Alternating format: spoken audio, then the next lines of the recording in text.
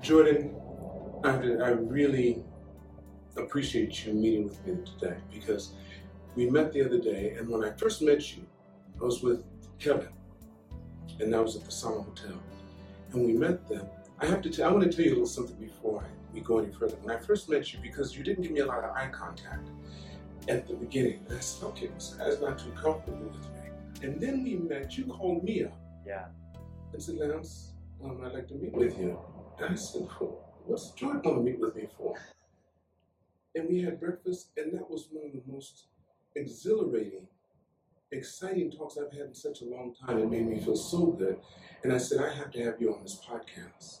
So let's start off first with telling us, like, where you come from. I know you're from. A little bit about your family. Yeah. Go ahead. Sounds good. It's an honor to be here. It was a great time getting to know you the other day, and I'm glad we get to jump in. I grew up mostly in California. I was all over the place. My family moved a few times growing up. We lived in first Sierra Leone in West Africa, and then Oregon, Washington, and Central Valley, California. How old were you when you went to Sierra Leone? I was a baby. I was like 3 months old, something like that. 3 months old? Yeah. But how long did you stay there? Only about a year or so. So it's where I took my first steps. It's where I said my first words. But you don't remember anything? I don't remember anything. I grew up with the memories of it through photographs and stories and my mom's journals and stuff like that. Well, both of your parents are what? What are your parents do? They're both, so my mom at the time was a high school teacher. Okay. My dad was getting a PhD in medical anthropology. So he went out there to do research into why so many babies were dying. And he went out there with his 3-month-old son and wife to find out. So fortunately, we didn't find out the hard way, and I made it through, and stuff. But he discovered some really cool, useful information for people that were living there about why there were so many deaths happening in infants. And the mortality rates were high apparently because people were washing some laundry with river water and then not steam ironing it. So there were parasites in the river water, and they would hang it to dry, and the parasites could live in there, and they would get inside the baby's bodies and stuff. So there were little things like that he found out and actually helped out to change things in that community. But and then he worked at hospitals researching like community health in Washington and then in California. But I identify with California. And of course, now, like you, Tokyo is my new home, my second home, third, fourth home, whatever. It's my home now, right? You say you have one other sibling? I have 2 younger siblings who are both back in California. And 2 girls? Yeah, that's right. 2 little sisters who are not little anymore. They are standing on their own 2 feet. They both have kids, husbands, jobs, lives, all kinds of fun things going on. How close in age are you? 3.5 years and 3.5 years apart. So you're 6 years away from the youngest. Exactly. So she's almost 7 years. Depending on the time of the year, 6.5, 7. And I go back and visit them as much as I can. And one of them has been over to Japan. The other one hasn't. It's hard to do international travel with little kids in tow. But I get back there usually once a year. Corona obviously does not always allow for a lot of international travel. But I get back and see them regularly. My parents live in Central California, and then I'm out here. I live I live half and half. My wife and kids actually live in LA. My daughter is going to. They were in Japan until about a year and a half ago. Then my daughter got into the Los Angeles County High School of the Arts. Wait, how long have you been married? Almost 20 years. You've only been married once. Yeah. Okay, 20 years, and your daughter's 20. So I have a son who's 18, daughter's 16, and they were going to school here in Japan for 5 years. They were at a really wonderful school called Shibuya Makuhari, kind of out in Chiba. It's all taught in Japanese, but really good English program too. So they went to school there, and then my daughter really wants to be an artist.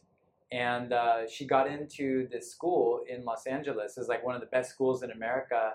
And she really wanted to focus on art. So I said, if you want to move there, let's talk about it as a family. What can we do? Right now, my job is here in Tokyo. But they decided to pursue that adventure. And I said, look, I'll transition to a career where I can get back to LA more or move to LA, or we can kind of come and go. And so far, that's kind of what we do. Like we spend a few months in LA, a few months in Tokyo. Sometimes we're together in the same city. Sometimes, we're apart for a few months. Okay, what about your son? What's he doing? He just graduated South Pasadena High. Okay. And he got into a few universities, but he decided that he wants to take a year off and do something else. So last summer he was in Tokyo doing internships with an architect. Mm-hmm. Which architect? It was in Tokyo? Yeah. Because I know some architects, that's why I'm asking. Yeah. A really amazing guy, Rafael, who studied with, he's from Mexico City. He studied with Kuma Kengo and teaches at Keio University, and was converting a little space that it was like they call it a nagaya, those old worker style housing, like shared housing from 100 whatever years ago. It was an older building that they were renovating to turn into an art gallery and artist workspaces. Right. And so my son got to help out on that project and convert the building, and had a great time. He learned a lot, and he got so into architecture through that now he wants to pursue it. But he figured he'd take a year and study, on his own, like maybe through some internships in Tokyo, study some landscape architecture and some coding, like creative coding for software engineering. Yes. And he's thinking that by doing that, by learning software and whatnot, he'll be able to contribute to the world of architecture in a more like creative way. Instead of just going with what's there, he'll be able to say, oh, this world could benefit from these digital tools. Maybe I can help develop them. But where's he now? Los Angeles? At this very moment, he is here, somewhere running around Tokyo with his friends. Wait, is he living with you, or is he living in his own place? Oh, so he just graduated like 3 weeks ago, and he was in LA. Okay. And so he came back for the summer for a month or so, Right. and then we're gonna all go back to California in August, and we're gonna take a family trip and just connect and relax a bit, and then after that he's gonna decide. And I told him, Is he staying with you, or is he staying with his buddies? Oh, he's staying with me here in he's Tokyo right okay. now. Yeah, for this month. Yeah. Okay. And but as a lot of 18-year-olds do, it's He questionable where he actually he stays with you sometimes. Yeah, he has a place to stay if he wants it, and he doesn't have an official home of his own other than our place in South Pasadena. But yeah, he's a really good kid. He's got his head on his shoulders a lot more than I did at 18, and he knows what he wants, and he works with me on a lot of projects. He helps me out on. I have all kinds of weird stuff going on, from poetry and coding, art experience projects, to research projects, to all kinds of stuff. And he always like jumps in and lends a hand. Because when we talked the other day in the morning, and you told me about all the things you've been through, I thought you were really, really interesting. And I think it's unfortunate that life usually starts to happen after you've gone through a lot. Yeah. That's it true. isn't necessarily pleasant. That is true. And when you've gone through that, then if you come out, if you get out of it, because everyone doesn't get out of it, you tend to start to see what's really possible. You get to find out what your potential is, what your purpose is too. Yep. So where are you at right now, and what helped get you there? What helped you get there? Yeah, I mean, adventures for sure, and adventures that included a lot of bumps and difficult times too. I mean, I think growing up and living in a lot of different places, I somehow convinced myself that I was different. And even though I had plenty of friends and was doing fine in school and playing sports and doing everything that you're supposed to do, I also had this other side where I wanted to be the best at being bad. And I wanted to find a way to be really good at being bad while I was still keeping the good, keeping the grades up and stuff. So yeah, for me, being bad was just another skill set and another world to have some adventures in. So I did, I don't know if you've ever seen the movie American Graffiti.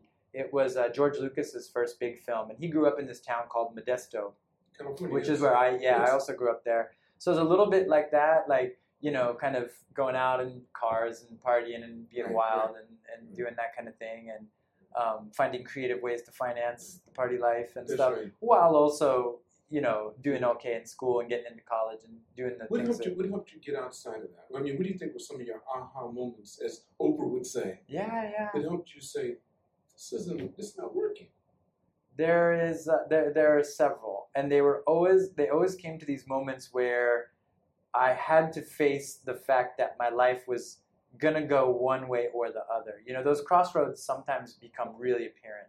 So there was one, for example, where I had a moment in my life where I was gonna go into a kind of illicit moment, and someone offered me the use of weapons. They offered me guns, and it was like, you're probably gonna need these, you know. And I was just like, that's interesting. So this is a moment where I clearly am going to choose. Am I the kind of person that is going to put my goals, my ambitions, my whatever I want to get done, whatever I want to put into my hand, am I going to use a weapon to make sure that that happens and potentially hurt someone else in a way that would be completely illegal? And I was just like, no, I'm not. And I So how said, did it wasn't a thing where you had to or not. It's just it was like this might go south. So you so might why want- don't you take this and this and this? And I was just kind of like, no, I'm gonna walk in like this, and things are gonna go the way they're gonna go, and But you're not that's gonna that. That is not me. That's not who I'm going to become. And it's a little bit like the Breaking Bad thing, you know, like Breaking Bad, he breaks bad. He does. And I was kind of like, I saw this moment, this was way before Breaking Bad. This is 25 whatever years ago. I think a lot of people go through that. Yeah, you know, and it's like you see that, and sometimes you're just like, no, man, I got plenty of stuff going on the good side. I'm gonna try to do that, but I still like to party. I still like to have fun. I mean, California is a great place to live it up, right? And after college at UC Santa Cruz, I went out and I moved to Seoul. And in Seoul, you know, I mean, you know, Korean culture is deep. But I would say you weren't married at this time. No, I was just like a sort of single guy. I had a girlfriend in California, but you know, I mean, I was. Had you become a professor already at that time? I had become a high school teacher for 1 year in Modesto. I went back for a year and taught high school at Modesto High. Mm-hmm. Really interesting experience too. But then after that, I was offered a summer teaching gig out in Korea, and I was kind of like, whoa. I mean, I've never even really thought about, you know, living in South Korea. Yeah, it just wasn't on my. I grew up speaking Spanish, so I always thought I would like, you know, go South America or something like that. But then it was like, oh, okay, that's unexpected, but why not, right? So I went for the summer, and I had such a good time, and found out that Korean people, most of them anyway, really love to drink, and they really tolerate people getting completely housed. Yeah. So I had a really fun time, and I ended up. It was a coincidence, but the people who were running that summer school did the hiring for Korea University in Seoul for this program that teaches extra classes to the college students there. So they offered me a job, and I was like, I'm in. Like I guess that's it. I'm moving to Korea. How long had you been there? I'd only been there 6 weeks. Wait, 6 weeks after you came there? Yeah, I was just like, I'm moving here. That's it. And so I I went back home. I packed my stuff. I said some goodbyes, that kind of thing. Ate some pizza. Got my American food on, and then moved to Seoul. And Korea University, they had an apartment where I could live just off campus. It was amazing. It was totally living the dream. I was 23 when I started that job, and it was like I just could not believe my luck. I completely lucked my way into it. It was like one of those things where just you happen to meet someone and you get along, and they're like, well, let's hang out a little more, and that hanging out happens to include a job. So how long did you stay in Korea? Korea was a total of about a year and 2 months, something like that. How much language were you able to pick up during that time? I picked up, I went as far as third semester Korean in the university program, but because I was teaching at the same time, I could only do, there's the conversation class and there's like the grammar and writing class. And I couldn't attend the grammar and writing classes, but I attended the conversation. So I learned to read and write. Korean's a pretty quick language to pick up. It's not like Japanese. You can pick up Korean writing in a couple of days, and then you can kind of start working through reading it. You don't know what you're reading, but are you still doing it? Still practice? No, I can still read it, and I still remember the words. So like when I listen to K-pop lyrics or when I watch a Korean film, I'm like, oh yeah, and it kind of comes back. But and I can order food and tell a taxi driver where I'm going and stuff. But I couldn't have a good substantial conversation anymore. Wait, so how many languages do you have somewhat of a grasp of? Because I know you're Spanish, fluent Japanese, and English are really the only ones that I feel comfortable in. Okay. And then I've, Korea a bit because I lived there. And then along the way, like when I travel somewhere, I'll study with like an app for a year or something and just pick up, basic phrases. So, for like a little bit of French, studied for like a couple of months in a class, and then Chinese the same. For a while I was going to China a couple times a year, 3-4 times a year for poetry festivals. A poet that I translate was the chancellor of a university here in Japan, and I ended up a professor at her university. And we would mob over to China and have some fun and read some poetry.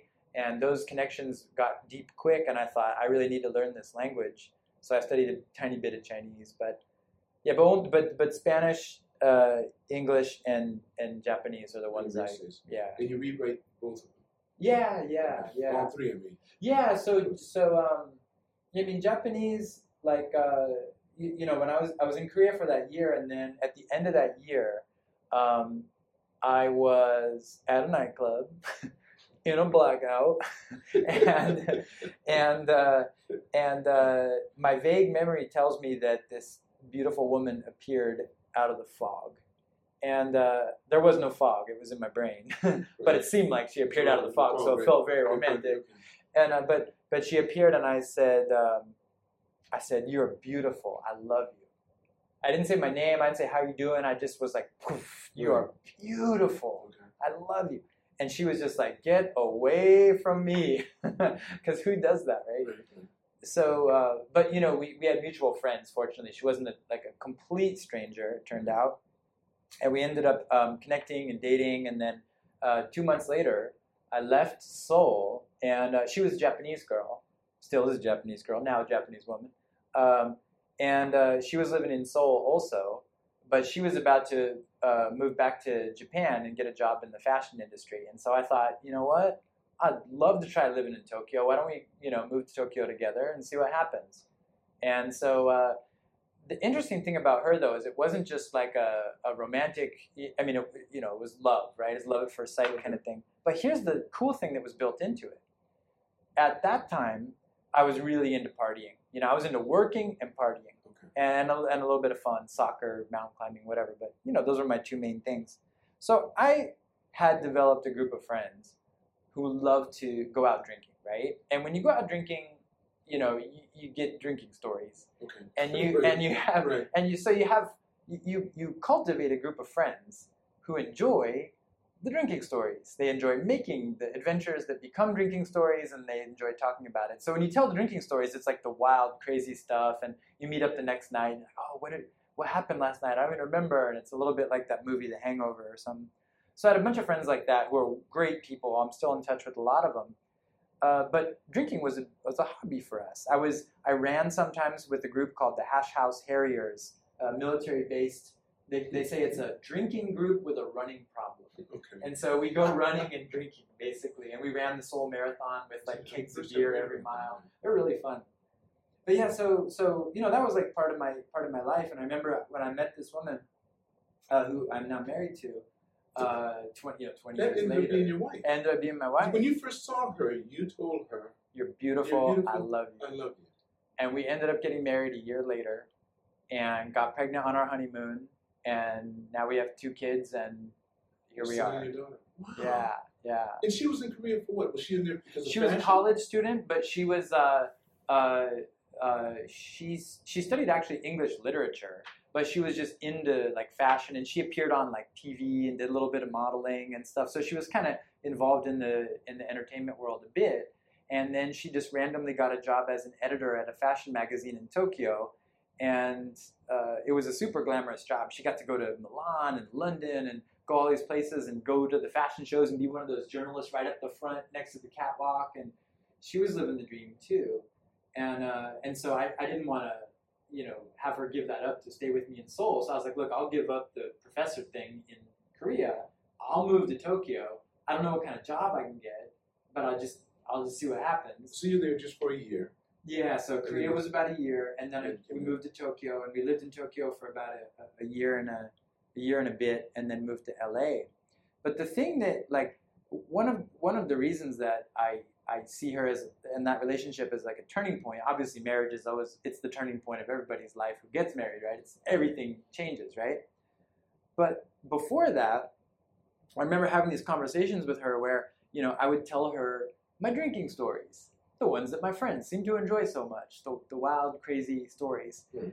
And I remember telling these stories, and she just looked at me and she was like,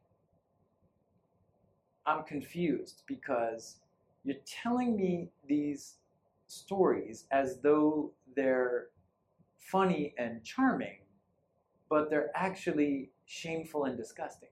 And I was like, oh, you never saw it that way. That was a very different perspective. Right. Usually, if someone had talked to me like that, I would be like, goodbye. You don't get me. You're a square. You're not hard to hold. Right, exactly. Yeah, you're a wet blanket. But I was like, she's right. I'm not actually enjoying this. I'm just doing this because I'm on autopilot, and it's the only way I know to have fun right now. But you guys hadn't been married by that time. No, we were just barely dating at the time. Yeah, and I was just like, pretty quick, didn't yeah, she really did. So because of her, I cut out almost all the drinking, and I was just like, okay, I'm gonna try to shape it up, and I'm gonna try to remember who it is that I was raised to be, a person who loves people, a person who loves art and music and literature and museums and hiking and camping. Like I want to be that person again, and I could almost do it. Like I quit almost all the way, but then. And every once in a while, I'd like have a drink at home with her. You know what I mean? Like okay, I'm safe. Like I'm not gonna go out and cause any wildness. But then I found that like when she would go out of town for a business trip, she'd be in Milan at the shows or something like that, and all of a sudden I'd be like, hey, to the boys, like. So I had those friends. And yeah. But you're in Japan now. Yeah. So what do you mean with friends? You built up a group of friends.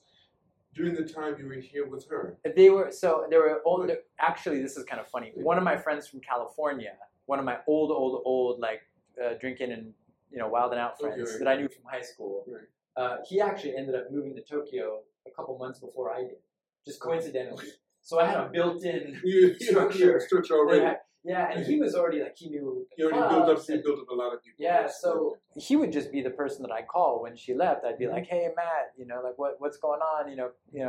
Kazuko's heading out next weekend. Let's go out and have some fun." And I would drink automatically like the old days, but I had no more tolerance left because I would like not drink for a month. So it wouldn't take you very long to get to where you. Exactly. So quickly it was just like, oh, this is not working because my mind just wanted to party the way I used to, but my body was not there. My body was like, you are not tolerant to alcohol anymore. Mm-hmm. So it kind of developed almost like an allergy.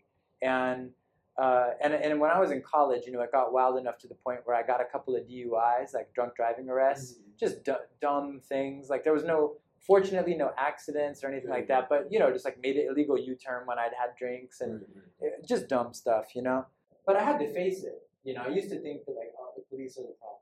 They don't have anything better to do. Like I'm just like minding my own business. I'm driving straight. Right. But like but after a while you have to admit, like the common denominator and the problems in my life was always me, right? And so then when I went to so we lived for a year in Tokyo, and during that time I applied to graduate schools back in California. I wanted to get a PhD. I wanted to become a professor. And one of the things that I think living in Asia also showed me is like that cautionary tale. You know what I mean? Like I was talking about those moments where it's like, you're going to use the gun or you're going to not use the gun. Right. And there were a lot of people that I met in Asia who were always saying they wanted to do something more, like, foreigners who had moved here. They wanted to do grad school, but it's so hard and it's so much work, and maybe I'll do it some other time, or maybe I'll, and then 10 years go by, 15 years go by, and they're still saying the same things on the bar stool. Like, I'm gonna try this. Maybe I'm gonna do that. Wait. You're saying because they told you how do you know? They showed me their lives, and I knew them to be extremely smart, capable people who for 15 years were just telling the same story. Yeah. And you happen to be there the 15th year. Yeah, exactly. They're telling it, and you're saying, okay, they're not going to move. Yeah, and it was like, sometimes you just hear that enough, and you're like, I should soak up this guy is really good at telling the story. Yeah. But he hasn't done a thing I about haven't it. done a thing about it. You know, It's like the guy said, I'm going to lose weight, but he's it's this the big. same. Yeah. He's this big. He says, I'm Diet gonna go to the starting gym. next week. How long have you been telling people that? Yeah, exactly. There's a special at the gym membership. But all these people are academics, right? At that time, they were English teachers. Some of okay. them were teaching in pretty good positions. But you know, it's like a lot of careers. You kind of get into the position, and then it's flat. Right. And there's nothing that pushes you from the outside to do it. Like, and if there's nothing pushing you from the inside and nothing pushing you from the outside, then there's one direction that you go, and it's flat along. And so they weren't miserable. They weren't, in poverty. But, they didn't have the life that they wanted, and they weren't doing the stuff that they, I think, could do. And so a lot of them went on to do that after that. They did get stuff going and try different things, and they ended up inspiring me, and I ended up inspiring them. But I think it was one of those moments where I quickly saw, at age, 23, 24, 25, you have a moment where you got to get yourself out of that potential spin cycle. And start things in motion if you haven't already. And if you do, one thing usually leads to the next. And I knew that nothing would probably be a smooth road or an easy ride or anything like that. But I thought, you know what? Why not? Like, what do I have to lose? I'll try and fail, and then I just won't tell anybody necessarily about that. So what did you do to get out? You were in that cycle, obviously. Yeah. So what did you do to get out of it? I basically just clawed my way through grad school applications, so I knew I wanted to do something, and I thought I'd either like to be like a creative writer or a filmmaker or a professor or something like that, and I ended up going for a PhD in comparative literature, and it was a real easy decision. Yeah, exactly. So I was really lucky to get into UCLA, and a funny thing, I got into UCLA 2 months after I met my wife, but I told them, look, I'm really excited that I got in. PhD is a dream for me, but I just met this girl, and love has kind of intervened, and I'm moving to Tokyo. Is there any way that I could defer this and come a year later instead of this year? Mm-hmm. And they were like, well, that's an interesting story. We haven't heard that one before. They said, we don't do deferred applications, but we will remember you. And if you apply next year, we can give you a kind of just a personal assurance, we'll put you at the top of the list. Don't worry, So I said, okay, cool. We're going to Tokyo for a year. And then we spent that year together in Tokyo. So that whole time I was in Tokyo, now I had this thing in front of me. Of course. It was like, oh, grad school. Okay, so I better, while I'm in Japan, I better soak up some Japanese. I better go get the grammar books. I better go get the kanji books. I want to learn the hiragana in a week. I want to do, I want to keep going. So I took a low responsibility job where I only had to work like 4 to 6 hours a day. Didn't have a ton of money, but it was fine. I didn't need a ton of money. Our hobbies were going for walks, going to the park and playing badminton. I wasn't drinking, so what was I spending money on? And we just saved up a bunch of money and had a real chill year, and I studied Japanese like 6 hours a day on my own, walked around with note cards like a nerd everywhere I went, studying them. I wrote all out by hand and just got real serious with it. And I met my wife's family, who are all from Kobe. And my wife speaks really good English, but, her family members, of course, Japanese, right? So, you probably have this thing too, where like if you're gonna get along with the in-laws, you're gonna need to learn, right? Yeah. So I learned a lot that year, and took the JLPT test for level 3 to kind of get myself an incentive, and I think from there everything went pretty smoothly. When I applied to UCLA again, they were like, I had Japanese under my belt. It was on par with my Korean, and they were like, well, that this year, your application's so good, we're giving you a full ride. And so they gave me a full ride and a salary that covered our apartment and stuff like that. And a little bit extra. Of course, it makes them look good too. Yeah, exactly. So that makes sense. It's a business. Yeah, it is. It's about replicating what they do. But, and I hope I made them look good. I don't know. I certainly tried hard at UCLA. And so you left UCLA with Professorship. Yeah, I got so it took, PhD. PhD, 8 years. And during that time while I was in the program, um, I got sober, which is, it's a big thing in LA culture. There are like, sober communities where you finally learn to like not drink at all and then figure out what you can do with your life once you do that, I don't understand the way. What do you mean? Not drink at all. You can't have a little drink at home when you come home to drink and at night or anything. You can't have, come pie with your buddies. Yeah, I mean, I could. But it's not but they law, really want you. They like, really want you not to touch alcohol. Period. Well, so this is interesting. Like Muslims don't touch pork. So it's like that, but it's not so much that they want me to do it. It's that they are doing it, and they say, if you want to try it, this is what we do. Okay, you can try it. But it's like that kind of thing. Okay. But yeah, what you're saying is absolutely right. So the idea is that I don't drink at all, and in the beginning, it made my skin crawl. In the beginning, it was like, oh, I'm sitting around a table and everybody else is drinking, and I'm sitting here with my because you associated so much pleasure with drinking. Yeah. And so many good experiences. Yeah. In your mind, even though your wife saw them as being what they really were, disgusting. Yeah. But you had associated them with pleasure. Yeah. And they always were in the beginning. It's always fun until it's not fun. Until it's not fun, right? Yeah. Until the wheels fall off, right? But it was always fun for a while, and the conversation gets flowing and stuff. But I learned a few tricks about life from that, and one, I learned that I was drinking partly because I wasn't comfortable in my own skin and with who I am, and I had to just have a couple to just take the edge off. And a lot of people are like that, but the problem with me is that like after I take the edge off, I just keep wanting to take more and more edges off, and you're kind of party. Exactly. So what I discovered though is if everybody else takes a drink, their edges are off, and once their edges are off, then we're all just a machine and we're all rolling together. And I don't have any more edge once everybody else is cool. I discovered my edge. That feeling of like anxiety comes from me wanting everyone to feel at ease and having fun.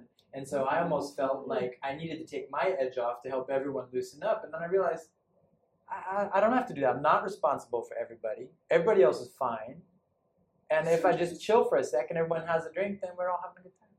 And no one notices I have a Coke, or no one notices I have whatever I have. You still flow with the conversation. You're still on the same page. Yep. And everyone else isn't that interesting? It's really fun. So now, like, the crazy thing is, it's like, so I got the PhD and had a bunch of adventures and this and that. But, it's like in my life, I will end up at bars or clubs or like, cafes or art galleries, or people are passing wine around and talking. And sometimes I'll do performances, poetry, or, work with different musicians to do stuff.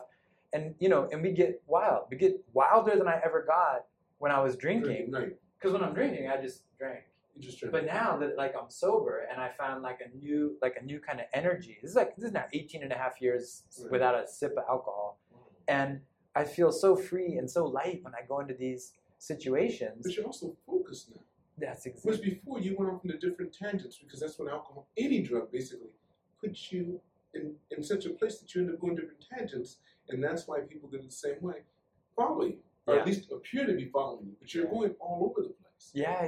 But if you get high on life, yes, man, the focus is an amazing drug. Laser-like. Totally. It's really, yeah, I mean that's the thing. Like that high on life thing. I remember in California, they used to have a program. There are a bunch of anti-drug and anti-alcohol programs they would run you through in like junior high and high school. And I think for a lot of the kids at that age, it just teaches you the names of drugs so that you know what to ask people for. Yeah, right? Up or down. Yeah, exactly. Right, Okay, that's so that's the difference between meth and crack. A little bit of this, and then I want to get back up to there. Yeah, that's right. And if it gets dangerous, so I never thought about this. So tell me, so from Korea, and then you went to UCLA. Yeah. Got your professorship there. Yep. And where'd you go from there? Okay, so I taught at. I actually moved to the East Coast for a year. My first tenure track position. So the gold standard when you get the PhD is you want to get a tenure track professorship. Meaning? And there are tenure track means you are in line. Basically, you have basically a 7-year clock to achieve what they call tenure, which means you are like a made person. You are in. You basically cannot get fired. You have total freedom to say what you want to say, and no one can fire you for having an opinion that is contrary to anyone, to the president of the university, or whatever. You say the truth. You share your research, and you have freedom and safety. And those jobs are amazing because what they do is they also give you a job where you teach maybe 7 hours a week, 9 hours a week, but the rest of the time you're doing research, you're supporting students, you are, living the life, and hopefully staying motivated because like all those jobs, right? It's that, whoa, you're made. And so I got a tenure track job in Rhode Island, went out there for a year, had a really wonderful time at Roger Williams University. But then like 3 months after I got there, 4 months after I got there, this position opened back up at Cal State Long Beach. And it's a place where I had taught as a lecturer for 5 years. I knew everybody there. Long Beach was much closer to my California family. And so I ended up getting that job and taking another tenure track job at Cal State Long Beach. I taught world literature there. Amazing job. So much fun. One of my classes that I had to teach was a global comedy class. So I taught about like French comedy, Italian comedy, classical Greek comedy, Japanese comedy movies, all kinds of fun stuff, comedy manga. So it was super fun, and I loved Long Beach. And then, but at the same time, I studied a lot of Japanese literature. So while I was doing this, I was translating Japanese poetry, writing about Japanese literature, doing all that kind of literature professor stuff, right? And then one day I get this email that's like, oh, hey, would you translate this one particular poet? She's getting an award, and they want more of her poetry in English for this award. I was like, oh, yeah, sure, great, happy to, right? Translate her poetry. And then I get this email from her, and turns out she's the chancellor of a university system in Japan, like the head of like 4 universities. So she's like, why don't you come out for the award ceremony? And I was like, come out just to hang out for your award ceremony? Like fly across the Pacific Ocean? Like for a poetry, translator, and so that doesn't happen, right? So I was going to be in Japan with a group of students from Cal State Long Beach on a little study abroad thing, because I'd bring students over here for like 3 weeks, and we'd do tours and do all kinds of crazy fun stuff. And so I said, oh, actually, I can make it. I can do that. And when I first went to the university, which is just over in Kojimachi, Nagatacho area, right by the palace, right, the political heart of Tokyo, the chancellor of the university named Mizuta Noriko, she invited me up to her office before the big event was going to begin, and she said, as I walk in, it's just another one of those life-changing moments. It's an incredible office, like white leather sofas, beautiful like calligraphy on the walls, just like gorgeous, like one of those quiet, special spaces. I go in and she's like, it's nice to meet you. Thank you for translating my poetry. It's very lovely translations. Why don't you come be a professor here? And I was just like, just like that. Oh, after all these years of like sweating and grinding and throwing out applications that are this thick to try to just beg for an interview in a position. She's like, well, yeah, why don't you come? And I was just like, well, thank you so much, I'll consider it. So I did the rest of the tour with my students, went back to LA 3 weeks later. Turned out the day after that, I was flying to Europe for a month with my family. Like it was our first big vacation, because I was like, okay, I'm finally a professor, we can finally take a vacation. We're gonna go to Europe for a month. And we flew to Europe, and I told the kids and told my wife, like when we were on the plane to Europe, I'm like, hey, I got this offer to move to Tokyo. What do you guys think? So the whole time we're touring through Europe, driving around France and going up to Belgium and England and stuff. And we met up with my dad and aunt in England. It's really fun. But this whole time we're thinking like, are we going to change and go on this different course in life? Not go to the tenureship. Yeah, we were happy in Culver City in LA. It was a beautiful place. My kids went to El Marino, which is it's a school that's bilingual Japanese and Spanish, 2 programs, so as diverse as you can hope for. All these great people speaking different languages and celebrating culture, and it was like we were in heaven. But then I had this promotion and a not a tenure track, but like a tenured position. So made in Tokyo, like, you know, all set. And so we talked it over with the kids who were 9 and 11 at that time. And we laid it all out. We said, look, here are the good things about LA. Here are the downside. LA is expensive, especially, you know, I mean, over the years, it's gotten ridiculous to live on a professor's salary. Mm-hmm. So I was like, here are the good things and the bad things about LA. Here are the good things and bad things about Tokyo. And then there's some question marks because we can't 100% know how it's going to be until we get there. Given all that, everybody gets one vote, LA or Tokyo. And it's blind ballot. You know, you don't write your name on it, whatever. You just write the one, and you put it in the box, and then you know, we dump out the votes, and it was Tokyo, Tokyo, Tokyo, Tokyo. Oh, so we were like, oh man, go ahead. Okay, that's it. It's a family decision.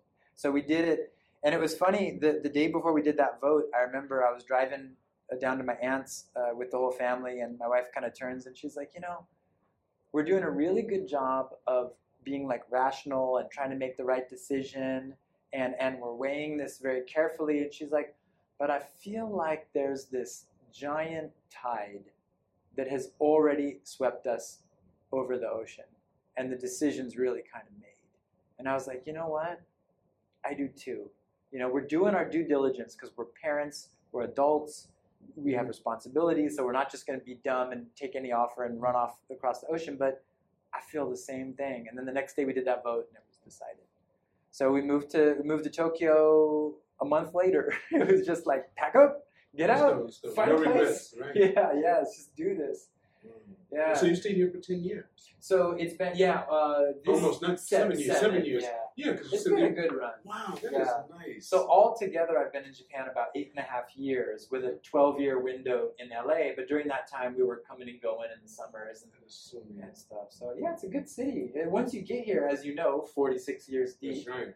It's very hard to leave. For me particularly, because like I said, my issue happens to be one coming from a country that doesn't treat me so well. Yeah. Or treat people who look like me so well. And the more it was like 10 years in. I was 10 years here because I never thought I'd live here. Yeah. But I remember getting on the plane to go to the U.S. I was there in LA for maybe a week. Mm-hmm. And getting on the plane at LAX, and I remember sitting down in the seat, and my shoulders literally going like this. And I went, I've been tense from the moment I got on the plane in Haneda. Yeah. Until I got getting back over on the plane, until I got on the plane again in LA to come back. That's rough. Jordan, this has been, we're going to have to do this more than one time. We're going to do it again because you are a very good speaker and your stories are excellent. Thank you. And you have a lot to talk about. And I know that, so we can't cover this at one time. Yeah. It's a good thing so we have to do so many of these. What would you like to end with on this podcast? Man, there is so you have so much that you didn't touch because your poetry, we have that. Yeah. And all these things that have opened up for you because I know all that too. But yeah, I mean, I just want to say thanks. I mean, you know, a few weeks ago when we met, you know, it was just, you were a guy sitting in a restaurant and Kevin's like, oh, there's my buddy. I know this guy. Let me just say a quick hi.